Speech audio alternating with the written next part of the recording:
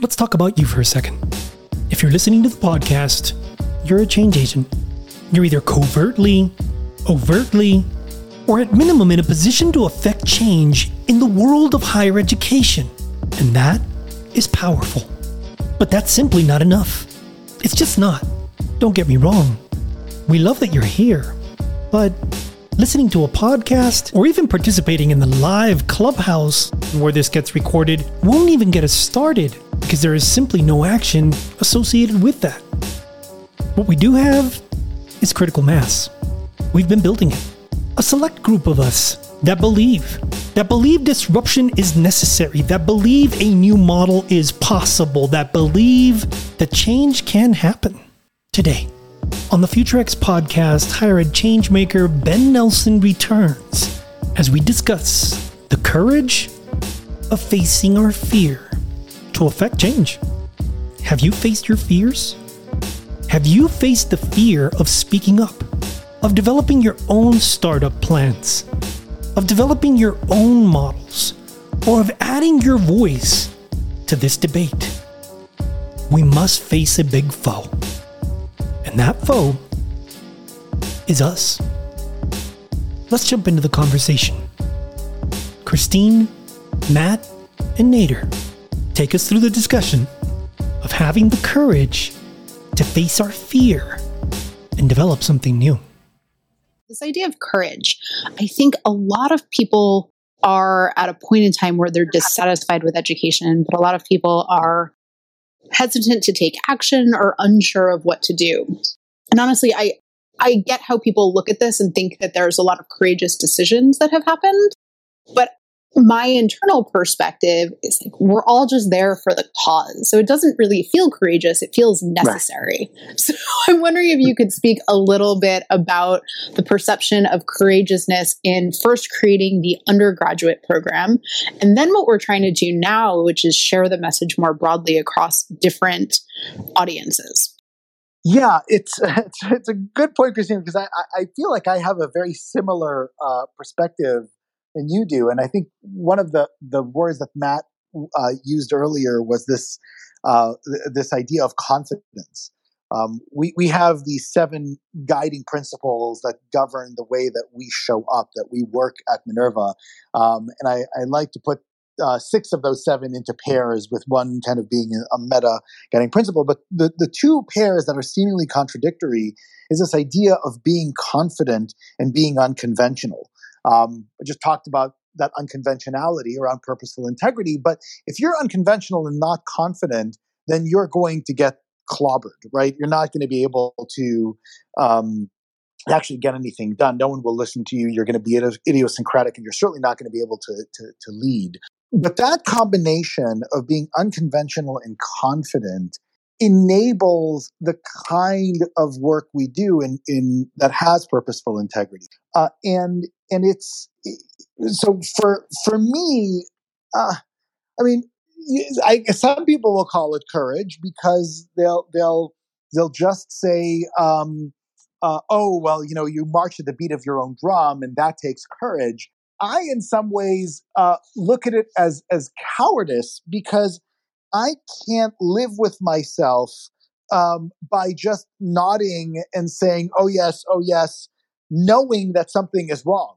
I have a problem. Maybe it's a psychological issue of not just being able to say, oh well, I've actually thought about something, and clearly, at least from the analytics that I've gone through, like we shouldn't be taking path Q, and you're instead on path W, and why am I going down one path versus why am I saying path W is the right path when it clearly is not?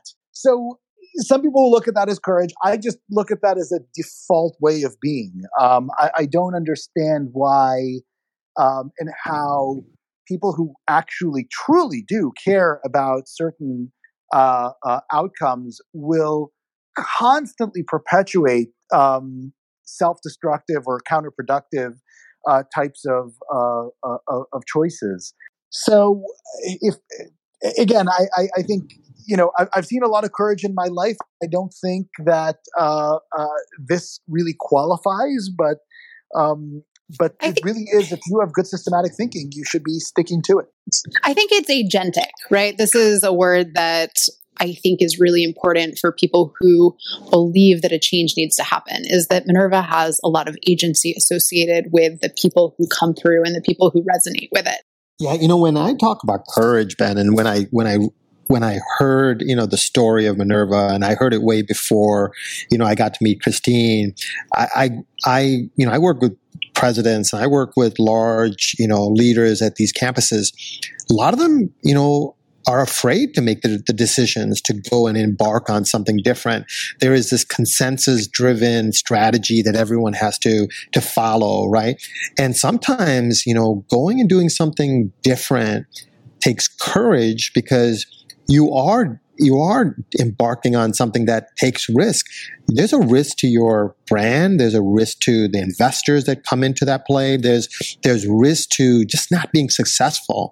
And I you may not consider it courage. I know what I see in market, and I believe the ones that are going to help higher ed transform are the ones that have courage, the ones that do the right thing, the one that says, hey, maybe 120-hour credit hour degree should not be what we should be designing according to. Now, I'm not saying that we have to move away from that. I'm saying you need to have courage to go and do something different. And I believe what you're doing at Minerva, the concepts of it, the fact that you have, experiential and project-based and cognitive, science and place-based, all these are really amazing things that it takes courage to go do something different and say, you know what, follow me and I will lead you to the direction. And that's where I came from, that courage discussion from you, Ben. I very much appreciate it. And I it's very kind of you to say. I find others in this world to be far more courageous than I, when faced with, threats of imprisonment and jail and ostracization. So I appreciate it. I do think that all too often leaders at institutions that are, oh boy, I'm going to get myself in trouble, but I'll just say it, that avoid, fighting the necessary fights, aren't ones that lack courage. They lack, they're basically lazy. They don't go through the work that is necessary to not to go out and declare, right? And say, oh, okay, I am the president of the institution. I've decided we're going to do this and come with me, follow my lead. But they haven't actually spent the time to engage their constituencies and get them to go through the journey to establish shared values, to establish consequences, to explain to them the impact of their decisions. I'll give you an example, right? Hector was talking about enabling inclusivity, which I, by the way, never use that word. I actually I think inclusivity is fundamentally an exclusive word, so I hate the concept. But I'll say what we talk about is a sense of universal belonging in an institution, right? And that's not going to be a controversial goal, right? And if you actually go and engage a faculty and say, look, we really should be a community where 100% of students in this community need to know without a shadow of a doubt that every one of the fellow students here belong. That there isn't a concept that people should be here that really don't have a deep sense of belonging in this community. All of a sudden, and again, you're going to have a very easy, unanimous consent on that idea. You say, okay, well, now let's talk about implications of that. And can you have a true belonging if we know that, there's a chunk of students that are here because mommy and daddy went here? Not really, right? All of a sudden you say, that really isn't real. And then if you say, well, if you actually have a sense of belonging, how do you actually get students to come from different backgrounds and different circumstances to feel like they're members of an intellectual community? Are we actually developing a cohesive intellectual language that our students use in order to enable belonging? I was like, oh no, I guess we're not. Right? And so you go through and you have the journey with folks, and you establish the idea of a shared goal and a shared outcome, and then you lead, right? You lead people in such a way that you make the reforms necessary in order to achieve that goal. I fundamentally, I don't find that to be a courageous process, right? I just find that to be an effective process. And I think all too many people would think about that and say, oh my God, that's a lot of work. I don't have time. And they may be right. They may be busy doing other things, but it's not for, it doesn't call for courage. It just calls for people to do the hard work that they need to do. The work that we need to do to set people up begs the question of what we actually teach people. And I believe Nader has a question about this. Yes, I do. Thank you so much, Christine, for the opportunity. It was a pleasure listening to you, Ben. I'm a higher education teacher from Lebanon. I teach university students. I've been doing that for like 7 years. I was always worried about the employability of my students, and this is something that is shared by my administration and any other university, maximizing our students' employability. While we try to do that in the conventional way, which is, teaching them quality courses, make sure the class experience is engaging, and so on and so forth, and that works. But I always feel there's a disconnect between what the student learns in class, even if he's an A student, and what happens in the job market and what he faces or she faces in the job market. They do get employable, but they use very little of what they learn in university. So there's this gap that exists between what happens in class and what's happening in the world, and this is rapidly changing. Like the world is rapidly changing every single day. So my question is, what strategies can be applied, whether it's me as a teacher in class or on a curriculum level, to make sure that our students are really more employable and ready for the rapidly changing job market, and making sure that what they see in the job market and the roles that they play are actually what they saw in class and are actually roles that they experience in class. Now, as personally, what I do is that I include role playing in my classrooms. For example, I teach digital marketing. I divide my students into groups, and each group adopts a company, and each group has positions. You're the digital marketer of the company, you're the CEO, you're the communication officer, so on and so forth. That's what I do, but this is just me. I'm sure there are many more strategies and tactics we can follow. And if you have some ideas or approaches, I'd be very thankful. Happy to, Nader. And I hope that you are staying safe and are dealing with the insanity that is happening in Lebanon right now. So I'm trying. Certainly thinking of your circumstance, and hope that's you're surviving that. Thank you. I'll start from a curricular perspective, and then I'll maybe just touch quickly on what a teacher can do. But ultimately, there is a fundamental problem with our approach in the education sector towards work, and it comes from the fact that we are so anchored in teaching context. I'll give you one example, and which is when I was before I started Minerva, I was working in the internet world, and there was a time in kind of 2000 6, 7, when there was a programming language called Ajax.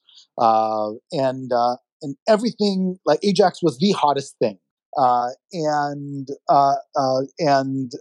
remember my company was bought by a very large company, and they bought this other little startup, and this little startup was built on Ajax, and the people who were running the company, Ajax, Ajax, Ajax, we have to do everything in Ajax, and we have to train everybody in Ajax, and all the rest.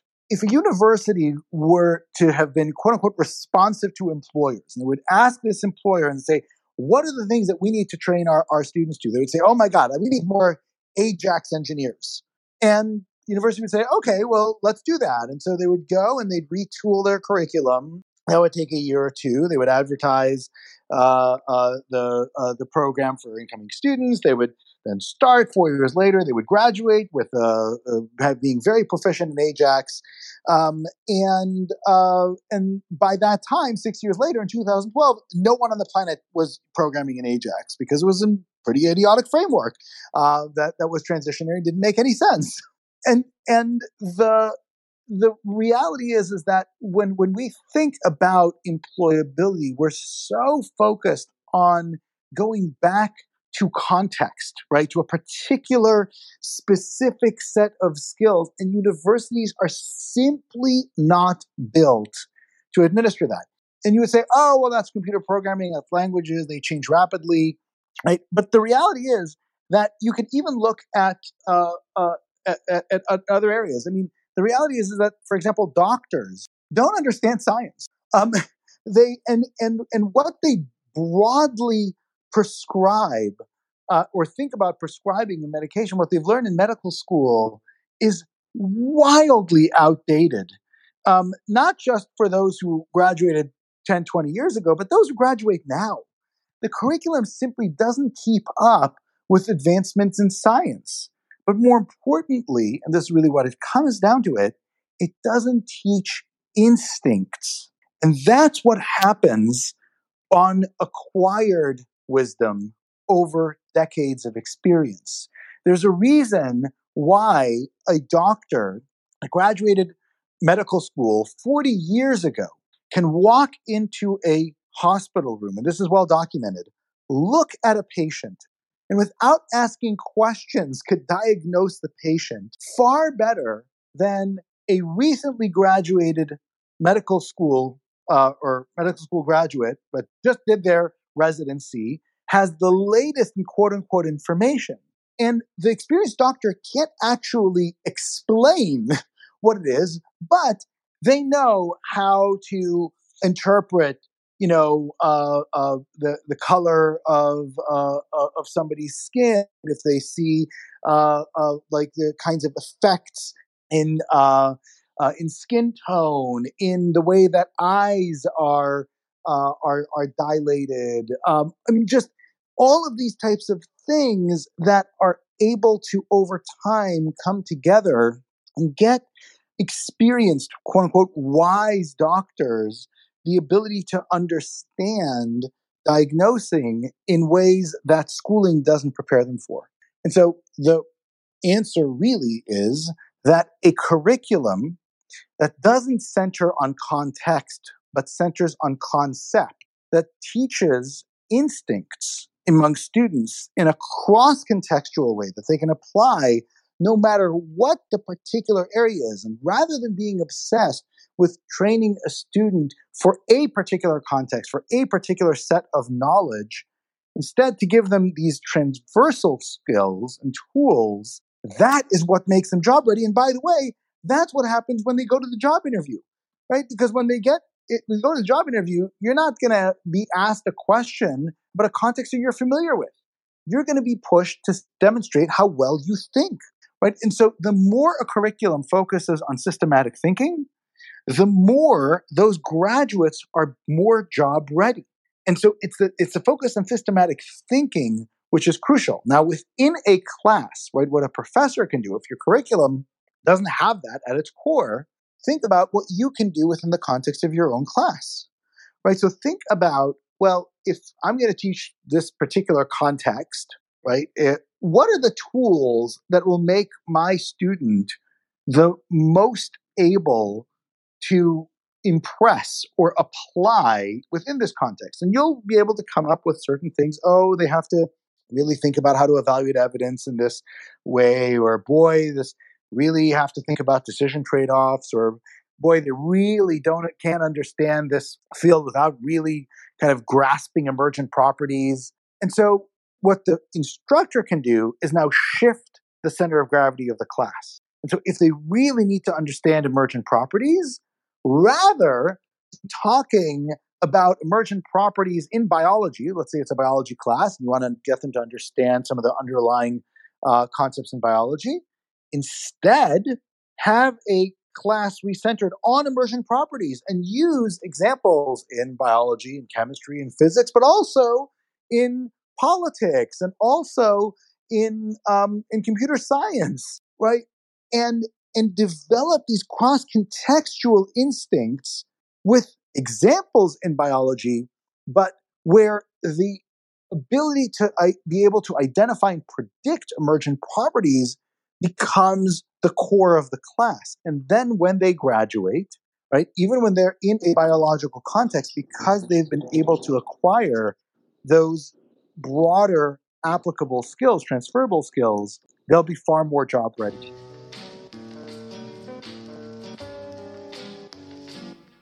Chancellor Ben Nelson is the founder of Minerva and a visionary with a passion to reinvent higher education. Prior to Minerva, Nelson spent more than 10 years at Snapfish, where he helped build the company from startup to the world's largest personal publishing service. Prior to joining Snapfish, Nelson was president and CEO of Community Ventures, a network of locally branded portals for American communities. Nelson's passion for reforming undergraduate education was first sparked at the University of Pennsylvania's Wharton School, where he received a Bachelor of Science in economics. After creating a blueprint for curricular reform in his first year of school, Nelson went on to become the chair of the Student Committee on Undergraduate Education, a pedagogical think tank that is the oldest and only non-elected student government body at the University of Pennsylvania. This episode was recorded live on Clubhouse. Check us out at the Future X Tribe. It was produced by the Future X Tribe, Beyond Academics, and BNext Global. Executive Director and Chief Moderator, Matt Alex. Edited by BNext Global Media. Our music is by David Cutter. I'm Hector H. Lopez. We'll see you next time as we continue our discussions with the higher ed changemakers on the Future X podcast.